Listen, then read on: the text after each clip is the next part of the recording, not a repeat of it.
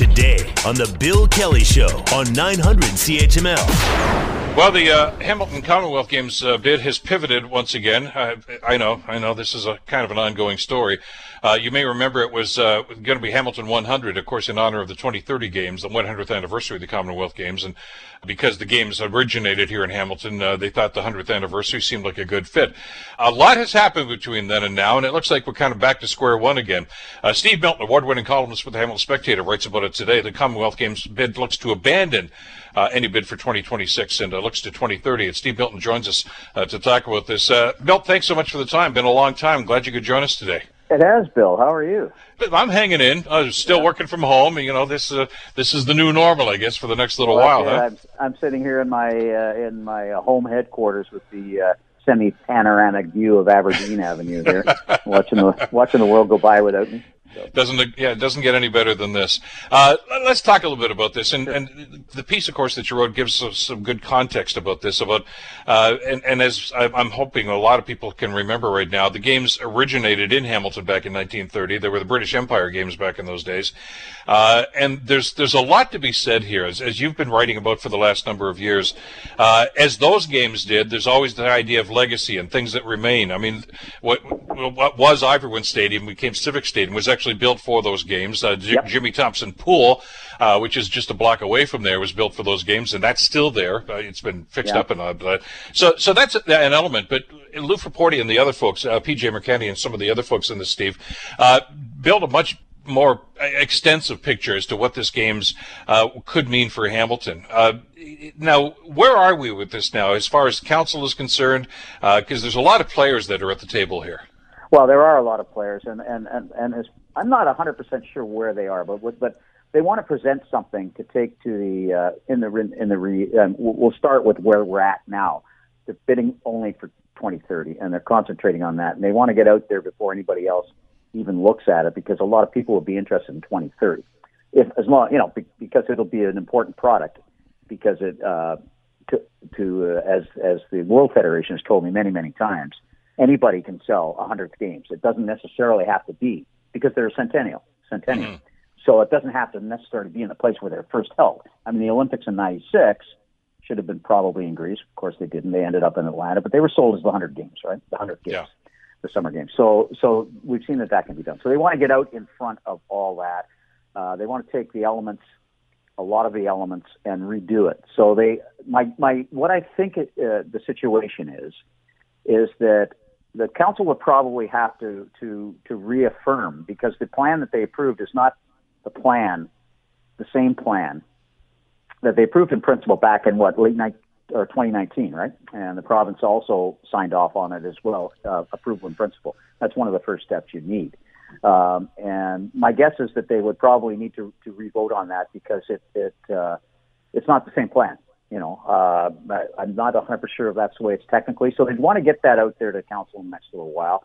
They haven't formulated all of what the revamped plan for 2030 looks like, but it includes elements of 2026. And as we reported, the central element of that is affordable housing.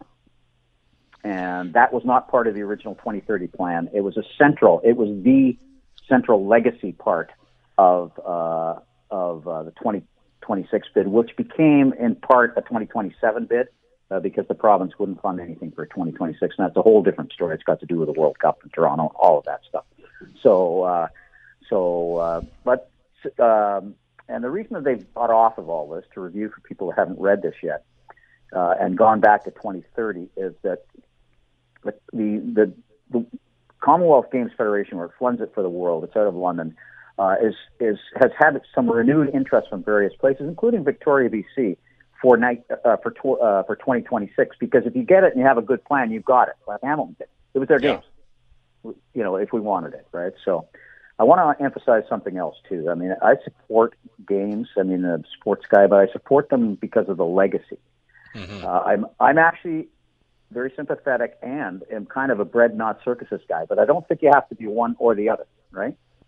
You don't have to be, you don't have to necessarily focus or get rid of bread because you're having what was sort of a circus, and that's what an athletic event is sort of cynically described as. And, well, and I get the point. But Steve, when that came out, and I know that, when Mel Lastman was the mayor of Toronto and they were trying to go after the Olympics, that was the argument. Jack Layton actually was one of the guys that was leading that. Hey, we should be spending this on other things. And I'm leaning that way too, but I think you're right. You can have your cake and eat it too. I mean, have we learned from like the 76 Olympics where they built a whole lot of infrastructure that's sitting there empty right now, a velodrome that I think became a planet, I don't know what, and the Olympic Stadium.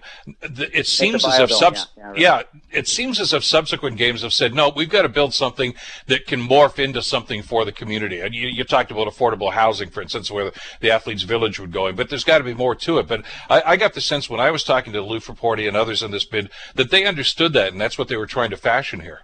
Well, and that's true, and particularly when they had to pivot so quickly and were asked to pivot so quickly, they changed everything around to try and make this a pandemic recovery, and of two things, like a redefining of the way industry is done here. There'll still be some heavy manufacturing, but some higher tech heavy manufacturing role, which is why MIP, McMaster Innovation Pro, whatever MIP stands for, which is an innovative thing, and the university's involvement and all those kinds of things was so important because it was going to need all of those things. It's not just about building things that stimulate economy, and this applies to 2030 as well. It's about making sure that you have all of the other infrastructure in place so that you can create, which we don't really have. We have to a degree, but not very much. Not enough as it should be, given our proximity to great airports internationally and nationally. We have 1 million airports around here, so people can get here easily. We're very close to a very, very large market and are part of a large market. And that is sports tourism. In other words, you have smaller events, but you can just do it just like that because you've set up a volunteer base. You've got a smaller arena or two. That new basketball thing they're hoping to get financed outside of the city, basically by Basketball Canada, if it should happen. It's still in the works. All of those kinds of things give you that kind of infrastructure that you could have, say, the regional this or that, or the regional swimming tournaments if you had a good pool to pick the Olympic team. All of those kinds of things which create the kind of jobs now that a lot of people are using to stay alive, Bill. Like students, part-time work, all of those kinds of things. And if you can do it, if you can create it so you're the place to go, and Hamilton's perfectly suited geographically for that.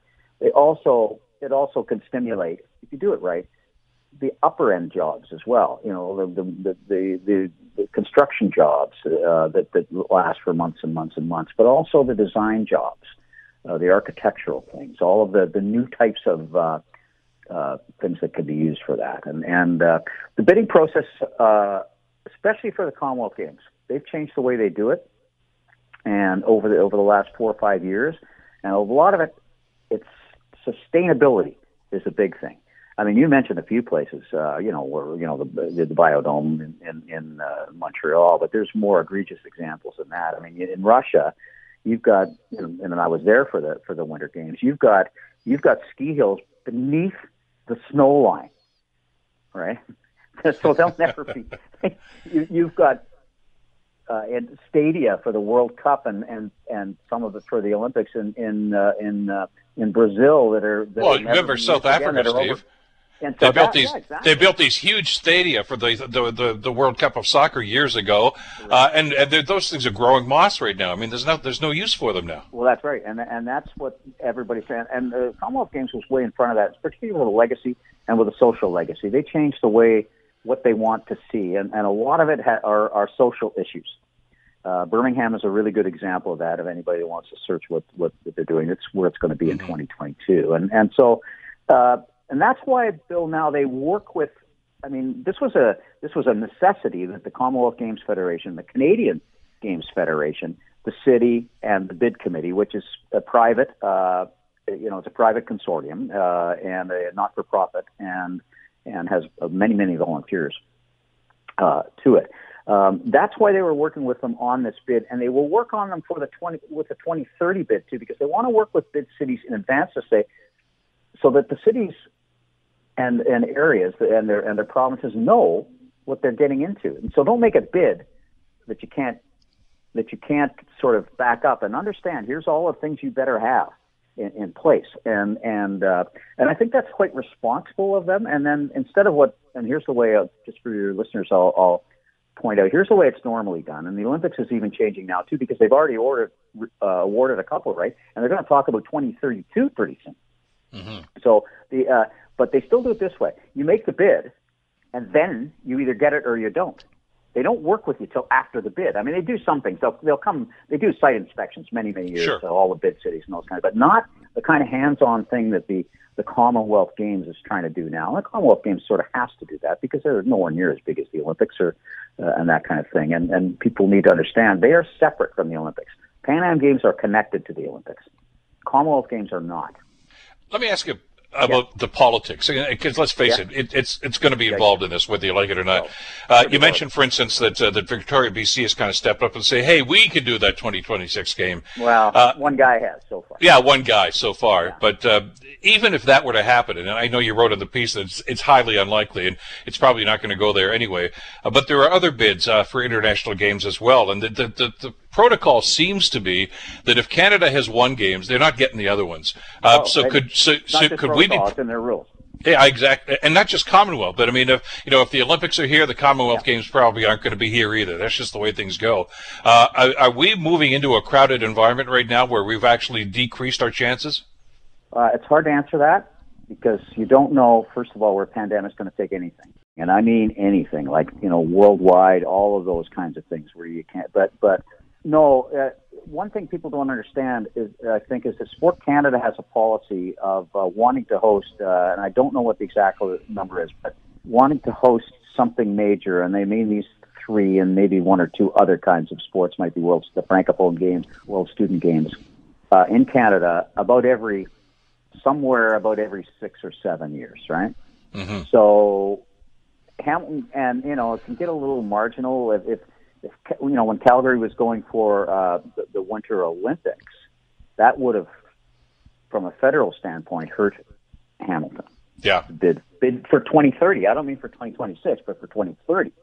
So that could have affected Hamilton. That fell apart. So that was good. And the World Cup doesn't count in this. That's a whole different thing because they're not running the World Cup. They're just trying to get half a dozen games at the most. Mm-hmm. But it did cost Hamilton any chance to be involved in, and we wrote about it in the Spectator. And that's a year ago now, right? The World Cup played. Yeah, they played that card and simply said, we're going to. They played that card without even having to. Yeah, but I did confirm from FIFA that they would play that card if they ever had to. So, so it's a really complicated thing. So the politics are at every level, Bill.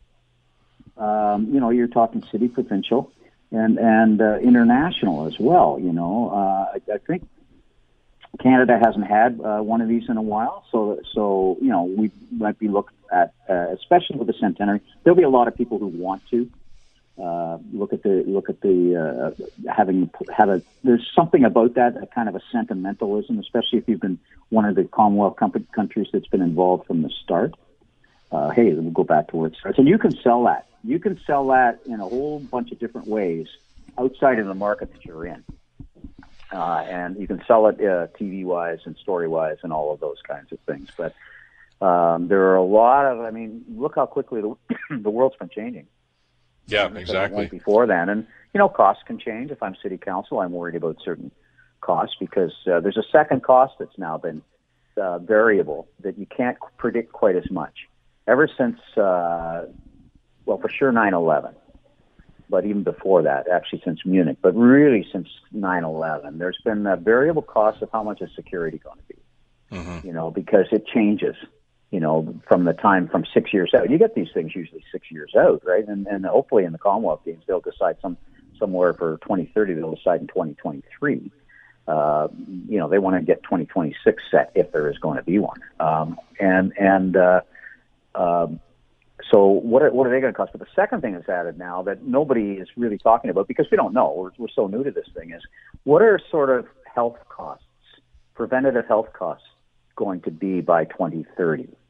Probably different, maybe less than they are right now. But it's something that now has to be part of, and that's prevention or, being ready for another kind of pandemic, all of those kinds of things. That nobody talks about this, and nobody's ever mentioned this to me, but to me, that enters the equation as well. So if you're a city council, you want to make sure, this came up when they were discussing, I think the 2030 bid the first time, is, that if there is a sudden, greater danger with security, that the city council isn't the one for any overruns. If the budget is 1.45 or 6 or whatever, what it was going to be for 2030 before, then that's it. And the city share remains at this. That was part of the 26 bid, was to bring a lot more private investment in and maybe take some of the responsibility for those kinds of things back to the private sector. And I suspect, I haven't heard this definitely, but I suspect that the new 2030 bid will have a lot more. One of the elements they'll have in it from the 26/27 bid is all the stuff they've talked about for the last year, which is a lot more private investment. Right? There's that whole fund that's being set up, and they have that kind of thing,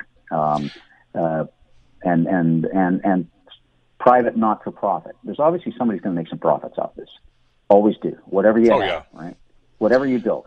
If somebody builds a new mall, somebody around there, the gas stations around there, make a profit because they happen to be in the right place. So our job, yours and mine, and city councils, and everybody else who is to make sure that there's transparency through all this. I mean, transparency can really help with the politics of this, and it's really got to be transparent. Absolutely. Right. More to come on this, obviously, in the days and weeks ahead. We're going to talk to Lou about this next week, I think, as well. Sure. A great piece in the spec today, Steve, to give us the foundation for what's going on. Thanks so much for this. Stay well, and hopefully we can talk again soon. Well, in person, Bill, at the stadium, one hopes, eh? That would be nice. Maybe a football game or two this year. That'd be nice. That'd be terrific. Okay. Right. Steve Milton, of course, award-winning journalist and columnist with the Hamilton Spectator. The Bill Kelly Show, weekdays from 9 to noon on 900 CHML.